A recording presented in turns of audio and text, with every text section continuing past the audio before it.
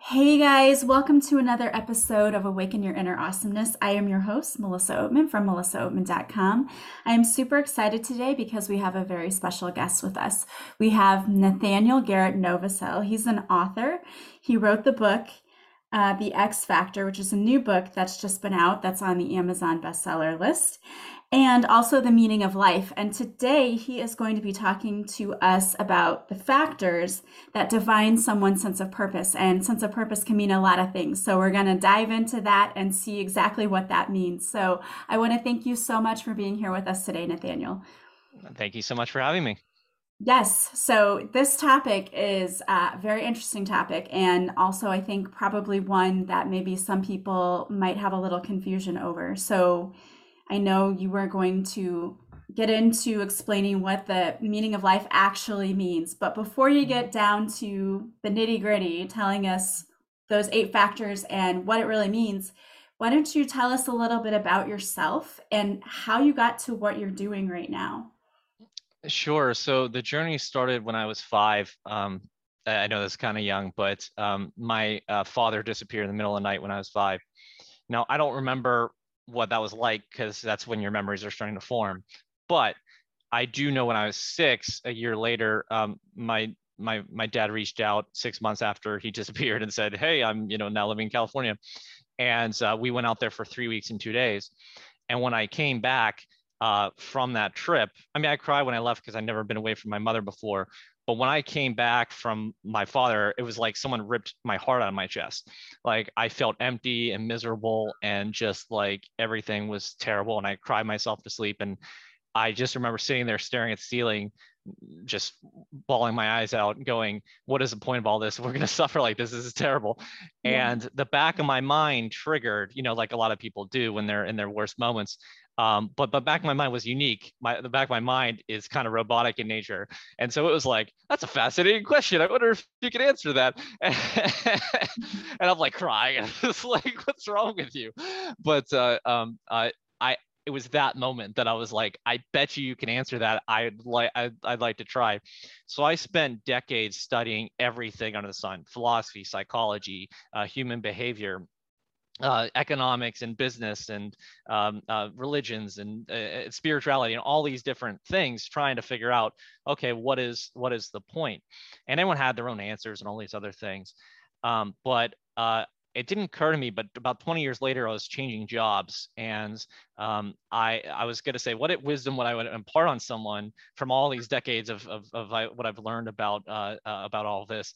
And all of a sudden, these like concepts started popping up into my head and saying, well, you need to have desire, you need to have belief, and you have to have those two things to achieve your goals. And I started going, and I'm like, oh my God, like this is a set of universal factors that go into. And originally it was like I was kind of going for success, but then I was like, well, what's the point of it all? What's success? And I was like, oh, it's growth. It's you're supposed to grow and improve. And I was like, oh my God, like the meaning of life. And it's like it's all popped into my head over time. And I was like, this is amazing. I should write this down.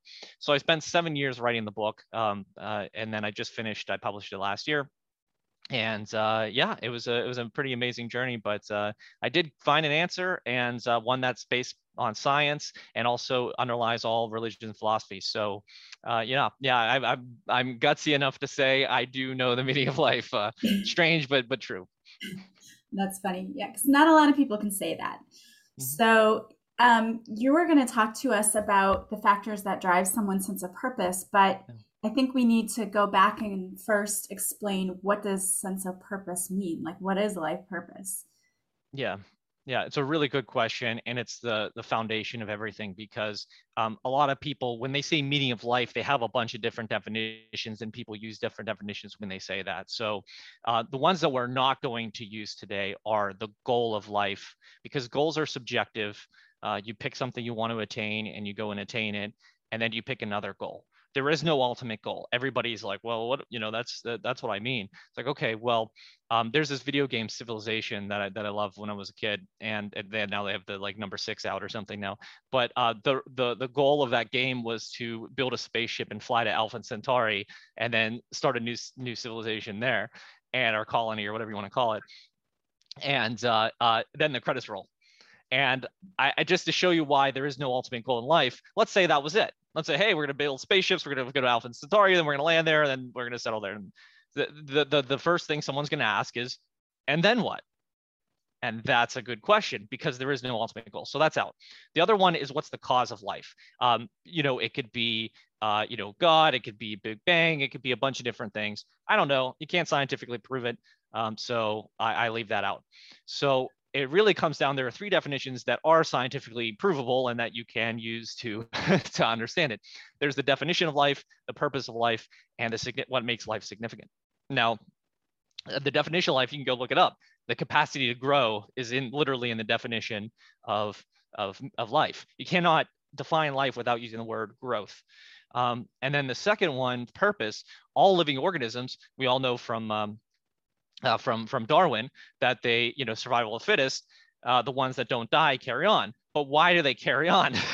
They carry on to grow. They reproduce, right? You were born, you grow, you reproduce, then you die, and then your next generation continues to grow, and so on and so forth perpetually, or in perpetuity. And then third and finally is the significance. What we mean by that is, what do people deem to be significant? And basically, it's all growth based. If you win an award, it's because you push that field or industry or whatever forward, or art form forward, right? Mm-hmm. You changed the game. You made it completely different. I always joke, if you win an Academy Award, like, the person wins the Academy Award, the movie doesn't win the, like, it's not like you hand it to the DVD copy of it and say, well, there you go, congratulations. The people who made the film go up to the front and they win the award. Why? Because they grew, they went on the journey to create something that no one has ever seen before, some amazing thing. So growth satisfies those three definitions, and therefore growth is the meaning of life. Now, the question is that all? And the answer is no. That's why you need the other 7 factors, but I'll pause there. So we got our definition straight there. Okay. Yeah, I love that. I definitely think that life is all about growth, and that that should be a constant thing as you go through life, is the growing. So, okay, we've got the definition down. So what comes next? So growth is the first of the 8 factors in the sense of purpose. If you are growing in something that's meaningful to you, generally you'll find your life to be significant. However, notice I have to qualify it by something meaningful to you, because you could just like sit there and curl your finger 100 times, and then tomorrow you can do it 101 times and go, oh, look, I grew. And you don't care, because that's such a trivial thing to you or to most people. Although I guess if you're recovering from something, that would be a phenomenal thing. So it's, it's all relative. But there are 7 other factors that help figure out how to grow in a way that feels meaningful. So the meaning of life is growth. That's factor 1. And we can go through these in detail, but let me just summarize them. Factor 2 is experience. Experience is the medium through which all growth occurs. You have to have experience in order to grow. The third factor is desire. Desire is what drives you, motivates you, directs you to which direction you want to go in terms of growth, and helps you figure out which experiences you need or what experiences you want to have to grow in where you want to grow. So, if you want to play football, you gotta go practice, right? So, okay, I want to go and practice my throw. Fourth is belief. So belief is what sustains you toward your goal through adversity. You have to believe you could do it, or you won't. In fact, the lack of belief will squelch your desire, no matter how strong. Fifth is emotions. Emotions are a feedback mechanism telling you how your desires, beliefs, and experiences are aligned. If you want something and believe you can have it, and then you have the experience for having it, you feel wonderful. If you want something, but you don't believe you can have it, you feel miserable. So that's how emotions are providing feedback.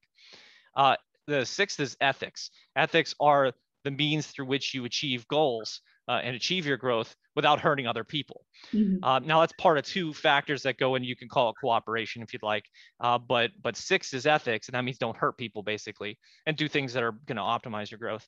And then support, which is number 7, is work with other people to grow more than you would by yourself. Imagine the pyramids or a self-driving car. Imagine trying to do that yourself. It would take you eons. So you need more than one person, more than one people, more growth. And then finally is choice. And it's a great way to end the book. But basically, ultimately, you decide how your life moves forward. Yes, there are things outside your control, like your genetics. However, there are things outside your control, there are things inside your control. And basically, your actions are what you can, under what things you can control, determine your destiny.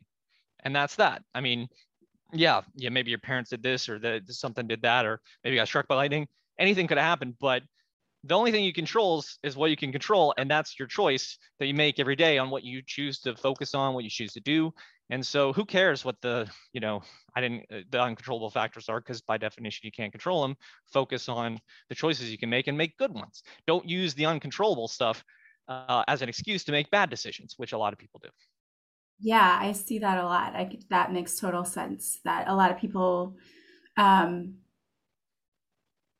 well, I think a lot of people use that uncontrollable stuff as an excuse to not learn, not grow, because it's easier to stay in the victim mindset and mentality. And so I can totally see how this is all starting to come together to help someone figure out what their sense of purpose actually would be. So let's Yep. go back and break that down now, through each step, if we could, a little bit Sure. more, if you don't mind. Yeah. So you have the first step, which is growth. Mm-hmm. And I saw something on your website too. You had a checklist Mm-hmm. where you kind of help people. To me, as I was looking through it, I was like, oh, this is kind of showing people like, am I really learning and growing through situations, or do I stay stagnant and I just kind of let life happen to me? Mm-hmm. Yeah, it's an assessment. One reason for the assessment is I actually put it before and after the book, so the assessments are in there. And I did it because I wanted to have some sort of scientific proof that the book actually led to better outcomes. So I even put it on the site. You can take the assessment before you read the book and after you read the book, and then rate yourself. And hopefully it goes up, because that's the whole point. I love that But though. I love kind of the self-assessment on that too. I think that's a great piece to it. Yeah, but basically, what that assessment does is it tests things. It just asks you basic questions like, I believe that my life tomorrow will be better than it is today. I mean, metaphorically, not literally tomorrow versus today, but in the Right. future than it is now. And that's one of the examples that that's your level of testing, your level of optimism. It's testing your belief in future. A future that's better off, that you believe in your own personal growth, and that your ability to improve your life. And so there are a bunch of questions like that. Like I feel strong desire for the things, of basically testing those 8 things, but not directly. It asks questions that get at it. So it's not, I mean, you can obviously, I'm not doing this as a psychological study. So I'm not trying to like eliminate all, effects, external externalities, but for yourself, just to make sure you're answering honestly, and know where you want to improve. And what's great is that each of those questions, I even write after the assessment, says, go to this chapter if you have some issues with this. Like if you don't have I the was going belief to that you ask can you attain that. your goals. I was Yeah. just going to ask you that. So you walk through these 8 factors, and then through this assessment, if there are areas where people know, like, oh, I really have a weakness here, like I don't believe in myself very much, or Mm-hmm. um, I I don't know what I want to do. The desire portion is really low for me. So you then take them to that chapter where you, and in the book, do you teach them how to um, improve those Yep. areas that maybe they consider to be weaknesses? Yes, absolutely. Because I'll give you a couple examples. Desire is one. Like, one of the things, oh, I don't really feel like I want anything in life. Yeah. And there are 2 little tricks that I have in the book. One is, if you don't know what you want, then you still have a desire. You want to know what you want. Ta-da! There you go. You have a desire. So there you go. So you're not without desire. No one. There's no one who wants nothing. That a lot of people. There's a lot of Eastern philosophy that talks about how, like, to eliminate all desires, like some virtue or something like that. And I'm not a big fan of that. But their point is, you want to get rid of desire that's causing you pain by wanting something you can't have, kind of thing. And I get that, and there's benefits to that, that I even talk about in the book. But in terms of having no desire, that's impossible. You're gonna want to have a sandwich or whatever at some point, or else you're gonna Right. die. So I talk about how you want to know what you want, and then I also have a little bit of a trick of just like, just do things, like try things, experiment with new things, and see what triggers your desire to do more of it. And that's the problem. A lot of people say they don't know what they want, and it's like then they sit there paralyzed, and it's like, well, maybe you got to go find out what you want. You can't just sit around and hope it comes to you in a dream or something. So there are a couple of ways to do that.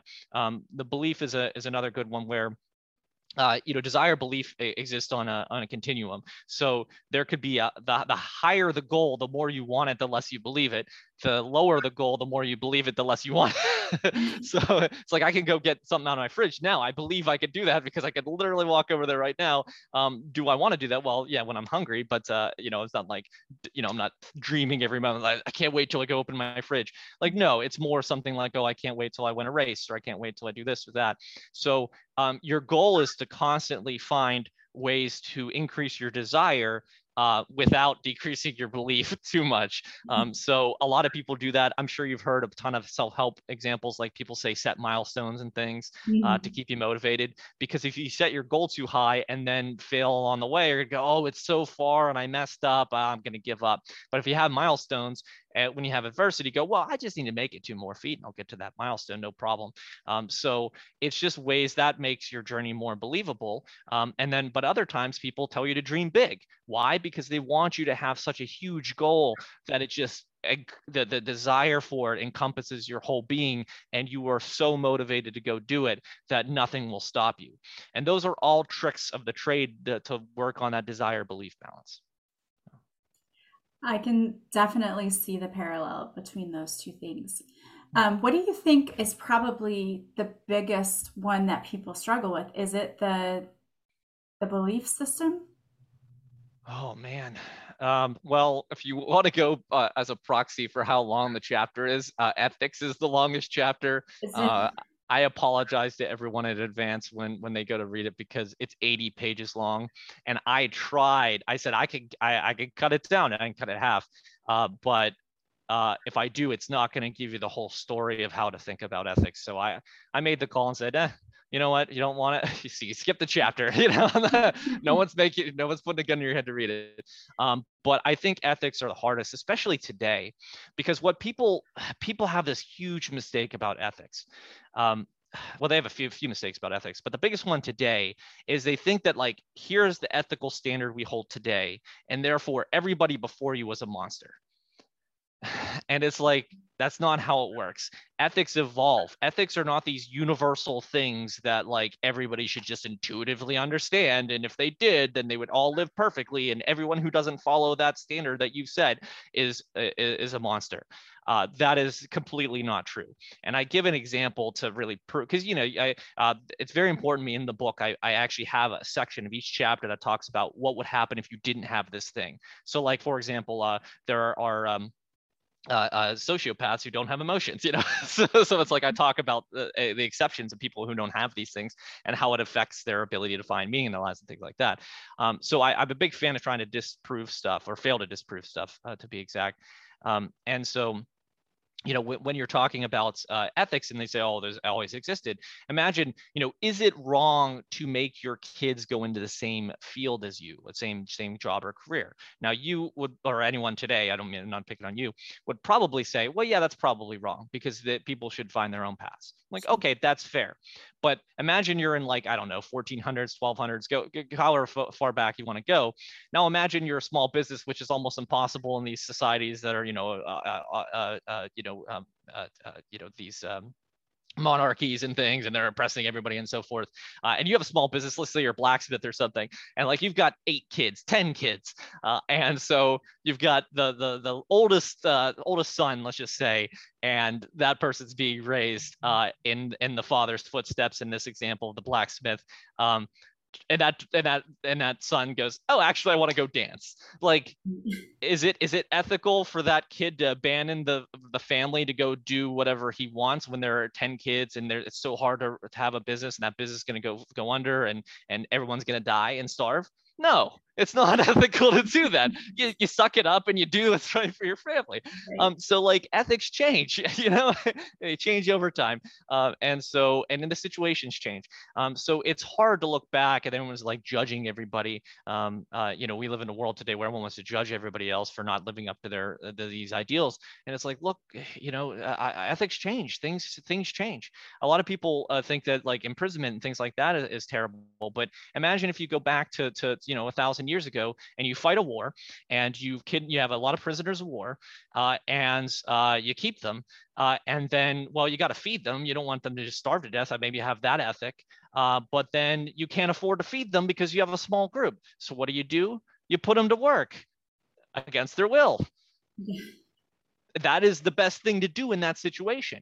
But now we live in a society of abundance where you don't have to force these people who are in prison to work. And so they just sit there and you just keep them away from society and you feed them and you clothe them and do all that other stuff, but you don't force them to work. So was it always wrong for them to be forced to work? I'd say, obviously, if you go back 1,000 years, that was the most ethical thing to do so that they don't die, so you don't kill them, and so that you don't starve anyone else who was innocent, feeding the people who did wrong. So like ethics change, and people really struggle with that because they might find their own ethics, and I try to help them with the chapter, but then it just becomes hard because once you've established your own ethics, you then seem to want to impart your ethics on everyone else and then force everyone to follow them, and that's not necessarily and judge everybody for not following your standard. And that's a tough one. Yeah, that is definitely a tough one. And I think a lot of people have the fallacy that we all think exactly alike, and Mm-hmm. that's not true. But most people want to think that, everyone else thinks just like them. Yeah. But then I think we see, especially in today's society, we're seeing that that's definitely not the case. Yeah. A lot of people are disagreeing and a lot of conflict going on. So it's just proof that, again, everyone's ethics are different. Yeah. So what some people deem to be fair and right and just, others do not. So that is a Yeah. very good point. So I see why your chapter was 80 pages long on Yeah. ethics. Yeah. I talk about positive ethics and negative ethics and where the line is that, and I even talk about what ethics are biological. There are 3 ethics that are biological. And this is fun. I don't give anyone a set of ethics. It's one of my rules, one of my ethics, if you will, for writing my book, is that everybody seems to have their own set of ethics they want to impart on anyone else. Like I just said, I didn't want to do that. I said, look, you figure out your own ethics. You just know you got to have them. And I give my favorite example is I mentioned the significance definition of meaning, and but the example I give is who belongs in the Baseball Hall of Fame in the steroid era. And that's just one of the best examples because some people say that the people who did steroids do belong in there. Other people say they don't. And here's why. This is proof of the significance definition of meaning growth, and how ethics can detract from that.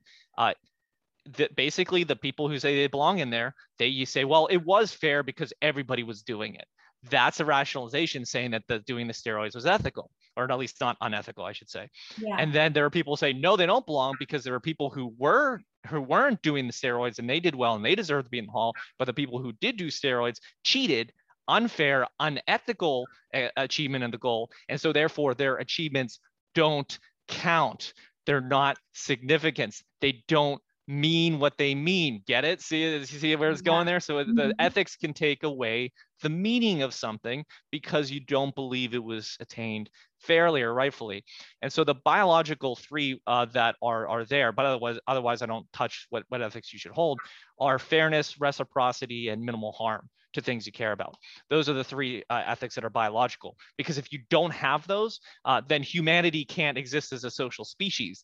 Because if you can't trust another person, then you can't, let them in and cooperate with them. And if you're not fair, if you don't reciprocate, and if you don't not harm them, Yeah. then so did I say that wrong? If you don't, I did, that was a double negative. If you don't, okay. If you don't do those things, then you'll then they can't trust you, so you can't cooperate. So those are the 3 that are biological in nature and necessary for humanity and society. But I don't judge otherwise and say, well, thou shalt not do this or that. Yeah, I like that because you're so right in that everyone has to come up with their own sense of ethics. What for you is probably the most interesting factor of helping to define your sense of purpose? Yeah. I mean, probably the most interesting one is emotions for three reasons. One, it's a hugely contrarian statement to say happiness is not the meaning of life, but I do in there, and I explain why. Second is I have a formula for emotions that I've never seen before. That I guess that means I invented it. I don't know, but it's flawless. Like there's no exception to it about why you feel what you feel. And it helps you to figure out things. And then third, in terms of it's how to get your sense of purpose, you have to try things and then feel whether they're right for you. And so that's one of the it's the best mechanism to tell if you're on the right track. Because that's what the point of emotions is. That's probably the most interesting one. So let me give you an example of those three things. So happiness is not the meaning of life. I can say that definitively.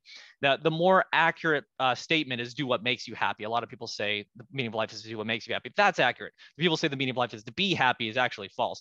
And there's a bunch of ways to disprove that. The number one is they've actually managed to hook up to a human being's pleasure sensor of the brain, what do you call those things? Electrodes. Electrode where they can trigger your pleasure sensor forever.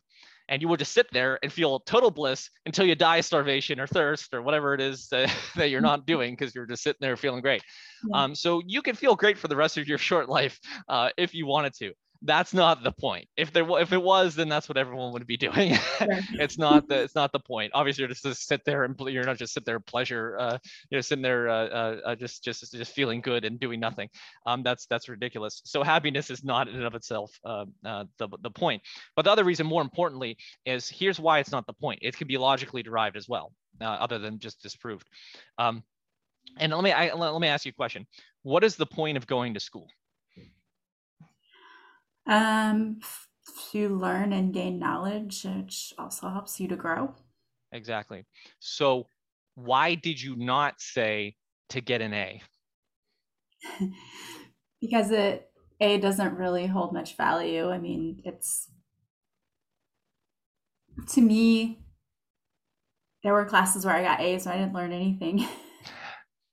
Exactly. So A's are supposed to be an indicator that you've learned, but it's not the point. Although people make it the point once it becomes a thing. And that's what happiness is. So emotions are an indicator of feedback of your degree and direction and velocity of growth or harm. So fear is, oh, I'm worried about being harmed. Excitement is, I'm looking forward to something great. Pain is, I'm being hurt. Happiness or love or whatever is, I'm feeling my true growth self. And so that it's a feedback mechanism, but it's not the point. And you can tell from that school analogy, you totally get it. You can hack your emotions, like I just said. You can also do drugs and all kind of other things to make yourself quote unquote happy, but it Right. doesn't necessarily, just like you can cheat to get an A. It doesn't mean you actually learn anything. And Right. so learning is the point. The A is not the point, but it becomes the point when you start to measure it.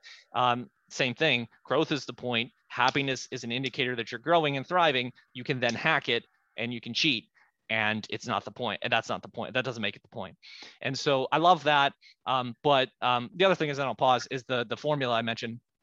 So the formula for emotions, it's a formula. It's works every time. There's no exception to it. Emotions are a combination of three things, and you'll see it's the other three of the other factors. Desire plus belief plus experience. That can explain every emotion you've ever had in your entire life. And you could have combinations of those things creating conflicting emotions. But just to give an example, so let's take jealousy. Jealousy, you want a thing or person. You believe that you deserve that thing or person. You believe, more importantly, that some other person does not deserve that thing or person. And then you see the experience, you see the person with that thing or person that you want and you don't have, and you're really, really jealous because you want that thing or person. And here's the proof how your emotions change, which is if you change any parts of that formula. First of all, if you didn't want the thing, you wouldn't be jealous because you wouldn't care. If you weren't looking at that person, you wouldn't feel as jealous because you wouldn't be hitting you in the face. And then most importantly, the belief, if you actually believe that that person deserved it, you would not be feeling jealousy. You'd be feeling admiration. Admiration is the same thing as jealousy, with that one belief change, that you are happy for that person because you know that that person deserves it. And you hope one day that you could grow into the person that can have that person or thing too. And that's what emotions are telling you. They're giving you that feedback. And to be able to use that formula, I mean, people always said I was in touch with my emotions, and I was like, yeah, this is easy. I know why I'm feel everything. And so whenever I wrote it down, I'm like, oh my God, anyone who has trouble with their emotions, just fill out the equation. It's literally an algebra equation that you can just plug in for X. What do I want? Well, plug in for X. So what do I believe? Plug in for X. You can just put in a variable there, and then just figure out what you're feeling, or how what you're feeling is telling you what you want, believe, or are experiencing. I like that. And I really think that's going to help people who are more, I think, like maybe logical brained and math oriented. I was never one of those people, but I love the little formula because I think that that's super helpful. I think a lot of people um, will be triggered and have emotions and not really know why they're coming up and what it's really all about. So that would be a very helpful formula for trying to figure that out. Like, why am I feeling this way? What is causing this? And then that leads to, well, what is it that I really want? So I think that helps with that too, in guiding you in that direction. Yeah. And so why it's the most interesting to me is that growth is by definition constantly changing. So you don't have one meeting in life. That's another misnomer, kind of with the one final goal. Like, oh, like I always use the example because he just retired, uh, uh, uh, oh god, Peyton Manning, Peyton Manning, and say Peyton Manning, one of the best quarterbacks to ever live, was the best, and now I guess getting surpassed by Tom Brady, but uh, uh, uh, he's done with his career. So should he just go and crawl in a hole and die now because he achieved his Yeah. meaning in life, which was to be a great quarterback? Of course not. He goes, he's a great pitch man. He's a businessman. He's helping others. He's volunteering. He's doing the ESPN show. He's commentating. He's helping other people. He's fostering the growth of people's love for football. Like, he has more in life than just being one of the greatest football players of all time. So it's silly to think that, like, oh, that's it, and I'm found it, and I'm going to do that forever. I mean, you're always going to grow physically until you die, but you're going to stop growing in height at some point, because that's what people do. And so, like, you change your growth trajectories. So the reason why I love emotions as my most interesting one is you need to keep listening, because the reason why you shouldn't, why the meaning of life is not to be happy, is because boredom is good. Boredom signals to you, I'm not growing. What I'm doing right now is not engaging me. Therefore, I need to change my behavior to find something that does. If you did not have that feeling, then you would be sitting around wasting your life and you wouldn't know anything, whether it was doing anything or not. So emotions are amazing things. Yes, even the bad ones. Yeah, like you're annoyed or you're angry or whatever. Yeah, something is stopping you in your way of achieving your goals, of growing in the way that you want. So you have to find a way around it, or through it, or whatever, pick your metaphor there. And so, like, it's a great thing to have, and it's the signal that's always telling you whether you find something you find is meaningful. That's why my book, the biggest thing is I can't tell you what your meaning in life is. I list a bunch of growth areas and tell you to pick which ones you like and determine where you want to be in those areas, but only your own emotional guidance system, if you will, to steal a phrase from the law of attraction folks. Your emotional guidance system is the only thing going to tell you whether you're doing something meaningful to you or not. Yeah. And now, if someone were to purchase your book, and this is the book, The Meaning of Life, that you take them through each of these steps, so they, in your chapters, will read about what each of these 8 factors are, and then you give them examples of them, and then how they can grow in those particular factors. Would that be correct? Yeah, I mean, you do the pre-assessment. I define what I mean by meaning and get rid of the ones that you can't answer, like whether there's a God or what the ultimate goal is. Then I define it in the ways I said it. Then I say, here are the 8 factors, that I take you through each one. And I go through, I have the same structure. I'm a little nuts in that regard. Everything, the exact same structure. It's the definition of that term, how it applies to all living organisms. You're welcome to skip that chapter if you don't care, or not chapter, that section if you don't care. Then I talk about how it applies to humans. Then I talk about how it applies to you. Then I talk about what happens if you didn't have that thing, how it would not allow you to have your sense of purpose as well. And then I talk about what to do if you're unsure. And that's that. So if you want to jump to the last one, that's fine. The section of each chapter. And then I end it with questions and exercises to take to actually help you flesh out that concept for you. So at the end of the book, you should have each of those 8 concepts pretty well understood, and then you would have applied them by asking yourself those questions and understanding those things as they apply to you. I love that. I always love guided learning. I'm a teacher also myself. So I love how you do the pre-assessment so people have an idea of kind of where they are in the beginning, and then they can see how they've grown after going through each of those different lessons that you give them. So I think that's amazing. And definitely you should check that out. That sounds really interesting. Sure. Yeah. And then, as you mentioned, the other book I have, it just came out a couple of weeks ago, The X Factor. It's called The X Factor, The Spiritual Secrets of Successful Executives and Entrepreneurs, if I could get that subtitle right. And I wrote one chapter in it. It's a multi-author book. And my chapters in that book is actually just kind of a breakdown in more detail of how I ended the book, the Meaning of Life book. Because the Meaning of Life book, I did a fun cop out at the end that said, in conclusion, if you want to have more meaning in your life, one word: care. And it's a trick. If you get where the trick is, care is literally the definition of caring is to assign meaning or significance to something, and therefore you care. Therefore you want to, you value it, you care about it, you do something to foster its growth or keep it intact. So it's cheating, but that's why I don't write the whole book about that. But I just end with it and say, just remember, care. If you're caring about it, you give it meaning. Therefore it matters to you. Therefore you're finding it meaningful. But I write a chapter in that book because it's for executives and entrepreneurs. I've advised executives for almost 18 years now, and throughout my career, I was trying to figure out what I wanted to do with my life. And I ended up finding out I was actually in the job I really was meant for. So I was like, oh, that's weird. But I actually talked about there are 2 ways to get to care more about what you do. One is to find more ways to care about what you're already doing. And the second is to figure out what you quote unquote really want to do or want to do in the future, and find ways to do more of what you like, or getting you closer to the thing you care about, and getting further away from stuff you don't like, or doing less of what you don't like. And so I give you practical examples of how to determine what it is you like about what you're doing, and how to find things you might want to do in the future, and use those 2 things to care more about your job. I love that. I think a lot of people would find that very useful. So if anyone wants to buy your books, or they want to follow you, or perhaps, work with you, what's the best way for them to do that? Sure. So the 2 books are on Amazon, so you're welcome to check them out there. You can search for them. Social media, at Life the Book is most of my social media. Couldn't get that for all of them platforms, but most of them. And then, my website is yourmeaninginlife.com. And I have a blog there. I write about once a week or so. It's like second or third to Mark Manson. And then I have a bunch of freebies on there and stuff and things like that. I'm not in the business of trying to do these super duper seminars or anything like that right now. It's just like, hey, the book is cool. Take the pre-assessment and read the book, take the pre and post assessment, read the blog.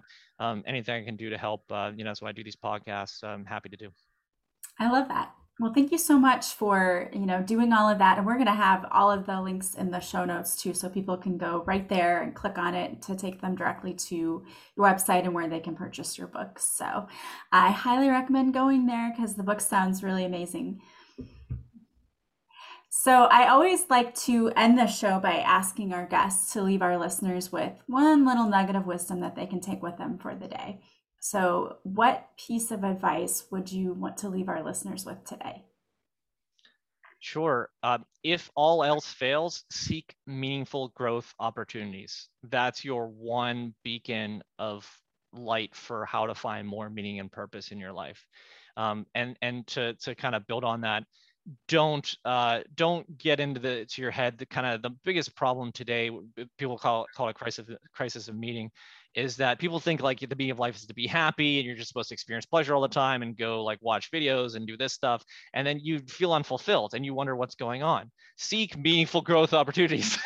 You will find your meaning by doing that, whether it's going to a soup kitchen and helping other people with, who are having tough times. That's meaningful. If it's raising your kids well, well, that's meaningful. If it's doing a job that you care about, that's meaningful. Like, do those things. Those activities lead to fulfillment, not pleasure.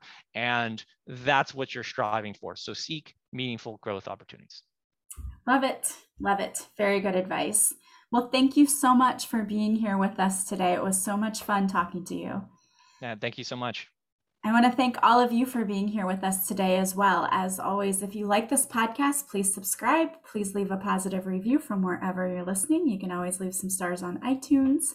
Don't forget to follow me on social media. And if you want to work with me, you can go to my website, melissaoatman.com. I want to wish everyone a beautiful day from wherever you're listening. As always, I am sending you so much love and light, and I will talk to you soon. Bye, guys.